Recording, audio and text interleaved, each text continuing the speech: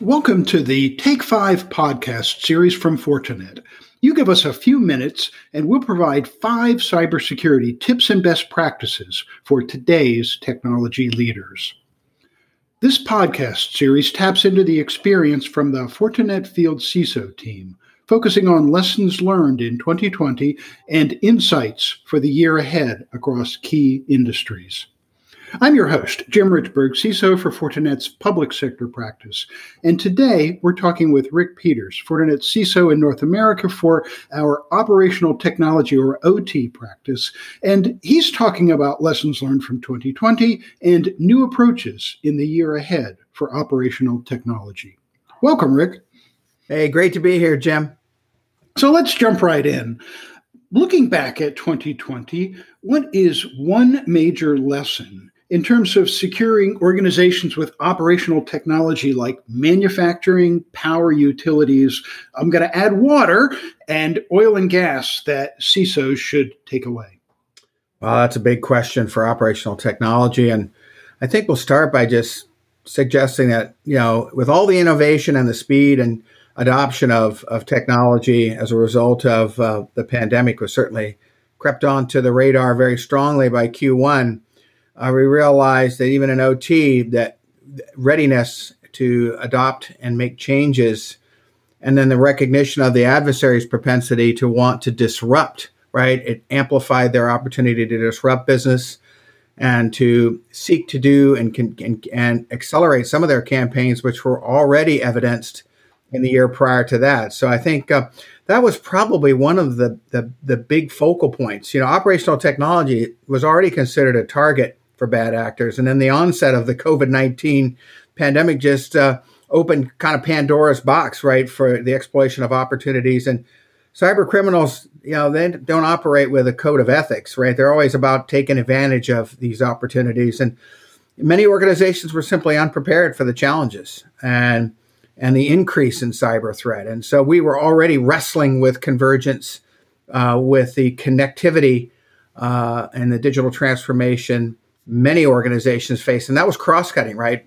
You talked about energy and utilities, to include wastewater, of course, manufacturing, transportation, and all the verticals there. So you're talking about the airlines, shipping, the rail traffic, and all of the shipping and logistics behind many of the industries that have been providing and amplifying their services to delivering product to your doorstep, right, and the digital value chains that are impacted by that. So, there was a lot of need to pivot quickly and adopt security solutions that would defend these unique critical infrastructures from attack. And it's a learning process. You don't have to look past charts that demonstrate and point out all of the case studies from this last year, and it continues even of late, right? We understand that, from nation states, which tend to target the larger surfaces, to even the municipalities, nobody gets a free pass, and they all make headlines. And the only caution I always put up is,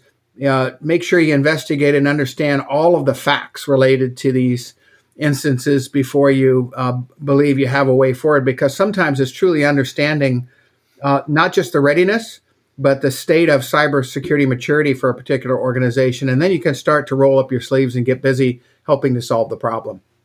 It sounds like it's a very, very complicated problem, Rick, because you've got a plethora of industries.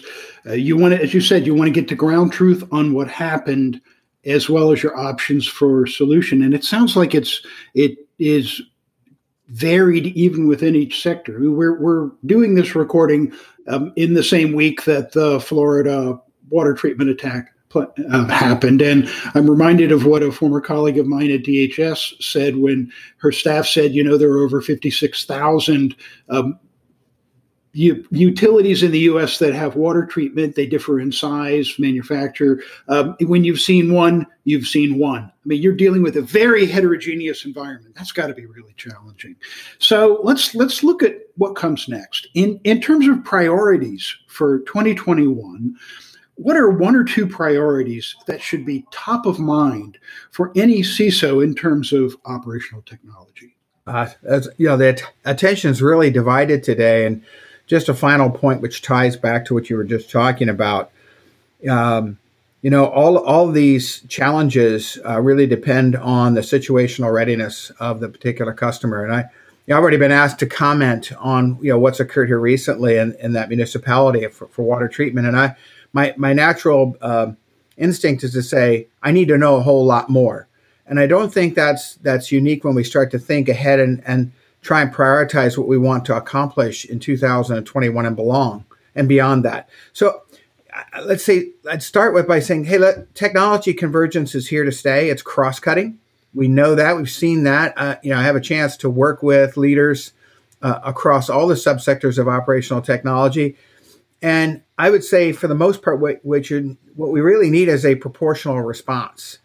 The decision was made leading into 2020 already to share data, to acquire data from sensors. Really a decision driven by the need for business efficiency, being able to pivot your businesses and being able to accomplish things faster and be actually delivering the services or the products to the customer in a way that sets you apart from your competition. And that sounds great, but if you're not then proportionally investing in how you protect the cyber physical assets, it leaves you in a situation where you've got a very exposed target, and I'll use the term target to describe the entire enterprise. Right? We can use all kinds of models and reference architectures to illustrate what does our connection between the operational technology and the IT system look like. We can call it a DMZ and be clever, but the reality is, as you look at all of the layers of what's being done and the information that's being transacted, it's a complex problem. But we can distill it down to some cybersecurity best practices that allow us then to take it from a tactical series of decisions to an intelligent, strategic journey that allows you to really understand where to invest best and what to target first. And that's a personal thing, right? You need to know yourself best first, know your pain points. And I would say, if you were going to think about 3 dimensions of how to proceed and mitigate risk, understand that it's not just a technology problem, right? There's the element of your workforce. And I'm starting to hear that talked about a whole lot more. Taking your workforce from the perspective of being a liability to an asset. And that's through education, right? And there's lots of really great things going on right now that are turnkey, competitive, getting workforce on board that, 1, understand the value they bring by being an asset, and 2, almost making it competitive, which of course that gets juices flowing too. And I think everybody wants to do the right thing deep down. And so that's an important component. Understanding business processes and the relevance and the connectivity of those, equally important. Understanding behaviorally what's going on inside of our environment today is very important. I like to think it's not just protecting at the edge, it's understanding what's going on internally. And as we've done surveys with OT customers, one of the things that's very obvious is the percentage of systems that have been breached already is typically 60% and above. Those are big numbers, but they illustrate success based on an attitude by the bad actor to get on target and accomplish a variety of effects. We'll talk about that in a bit. But the last piece, of course, then is technology. How do we adopt and put into place intelligent ways to get ahead of their adversary? I almost get to the point of saying, how do we outmaneuver the adversary? And it starts with making sure that you have the levels of visibility, and you start to think about control and maybe ways to do behavioral analysis. So that's kind of point 1. And then the second one is addressing trust as it relates to supply chain. I think that's probably top of many minds today. The close of 2020 and the broader campaign, many know as SolarWinds, illustrated that, cross-cutting in the government and in the private sector. So I think many are asking today, how prepared am I, and who do I trust? There's so many dependencies in the operational technology business to accomplish business safely, securely. And when you understand that the bottom line for OT is safe and continuous business, that's absolute. Then it's really about understanding what is it that this adversary is trying to do to me, and why are they targeting me? And you look at the charts out there that show the losses. That obviously first it's financial. They're benefiting from the ability to get on target cheaply. In many cases, the phishing campaigns have been successful. Whether it's a ransomware after effect, right, where you've got a hostage situation that can be costly, or amplifying it and going it even further and disabling or crippling the environment for a period of time. These levels of penetration, ultimately lead to something greater, and that's probably the theft of the intellectual property. I would say that's their primary edict in most of these events. It's leading to something that you may not even be aware of. You're busy off worrying about one edge of this multi-thread campaign. In the meantime, your trade secrets, your crown jewels are being exfiltrated. And so I think that's very important as well. So, Rick, you've described a really complicated environment there and a lot of challenges there. What are some of the unique challenges that CISOs in organizations with operational technology will face in securing their organizations in 2021? I mean, you've described something that's clearly not an easy job. It isn't an easy job, Jim, and I think one of the things we've tried to do at Fortinet is to focus on the solutions as a way to break the problem down. I love the ecosystem concept, which says, hey, let's build a solution that can be dependent on partnerships and how to grow and think about how you're situated today. Let's leverage what you've already done well. It's not a rip and replace, because nobody can afford that. Certainly, costs today are top of mind and greater than ever before, right? And so there's the worry of, well, where do I spend and what do I get for that spend? So that's very important. So we have to be able to illustrate, hey, getting the most out of what you already have. So, for example, if you've fielded next generation firewalls and switching, maybe there's a whole lot more we can get from what you already have. A great example of that in 2020, we were working with a customer who obviously needed to extend the work from home premise, right? Big surprise. Again, OT didn't get a pass.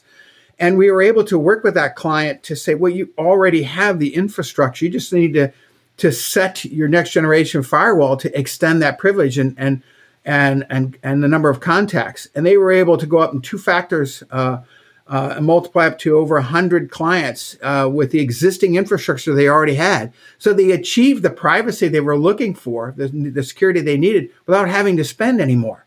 That's huge, right? I mean, that's a game saver for a small business, because they were faced with, how are we going to wrestle with this problem? And then instant solution was, you already have the solution right in hand. So I think that's important. I'd also add, you start to think about building automation. So smart cities, campuses, and buildings are going to also be top of mind as we move further into 2021. So be aware and be on the lookout for more in that arena as well. So I certainly think you're onto something when you talk about performance and measurement. I mean, I used to say when I was in government, the biggest problem in cybersecurity was not technology. We have secure ways to do things. It wasn't even the workforce skills gap. It was our inability to measure cause and effect, to say, okay, here's the problem. If I do this, this is the return on investment. If I don't do that, here's what happens. We were throwing darts at a dartboard, or we're measuring what we can rather than what we should. So I can certainly relate to the problems that you're describing for CISOs grappling with this in terms of OT. So let's talk about one of the trendy terms that gets thrown out there, the edge. The edge has evolved in meaning throughout 2020. How has securing the various edges, from IoT to the network, cloud, and even the home, changed the reality CISOs face today in thinking about OT?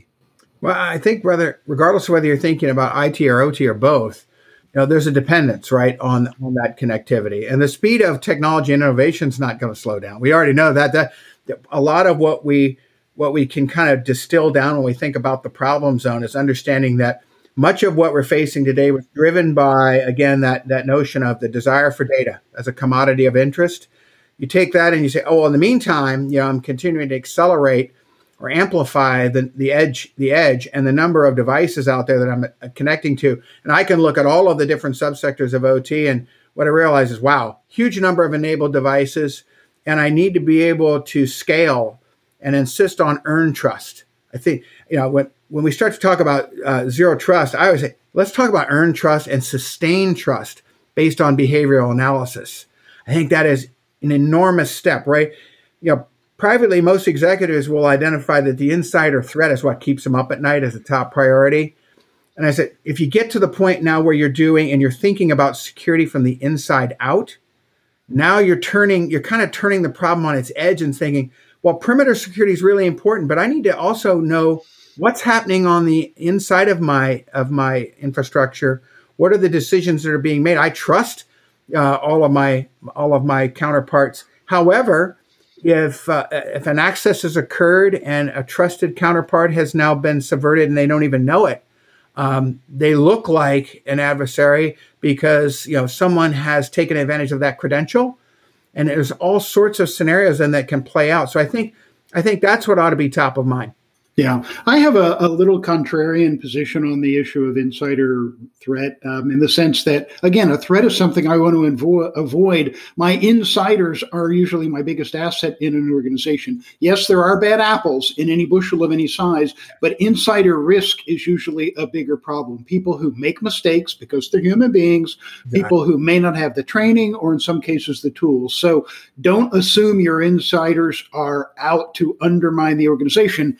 Be prepared for it, but recognize they're your biggest asset. You've talked about this already. So, final question, Rick.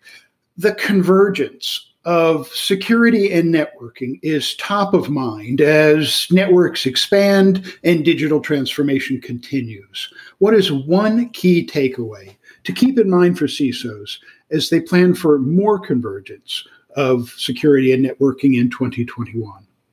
So, I think as you consider investment to raise the bar in protecting IT and OT assets, that you need to recognize that the adoption of cybersecurity best practices is a journey and not a tactical decision, a tactical movement. Gaining visibility, control, and situational awareness are all very, very important. But I think today, one of the things that's starting to gain more traction is this idea of actionable intelligence as an important part of understanding the pain points and being able to think in other dimensions.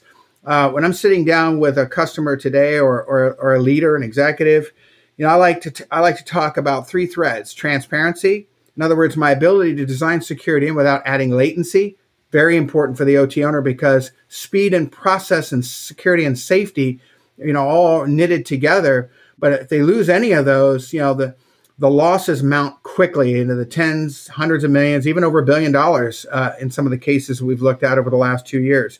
Scalability, which ties back to what we were just talking about, very important. We understand the growth in industrial Internet of Things and IoT. Last count over 30 billion, so way outnumbers the population by at least a factor of 5 or 6. That's going to continue to happen.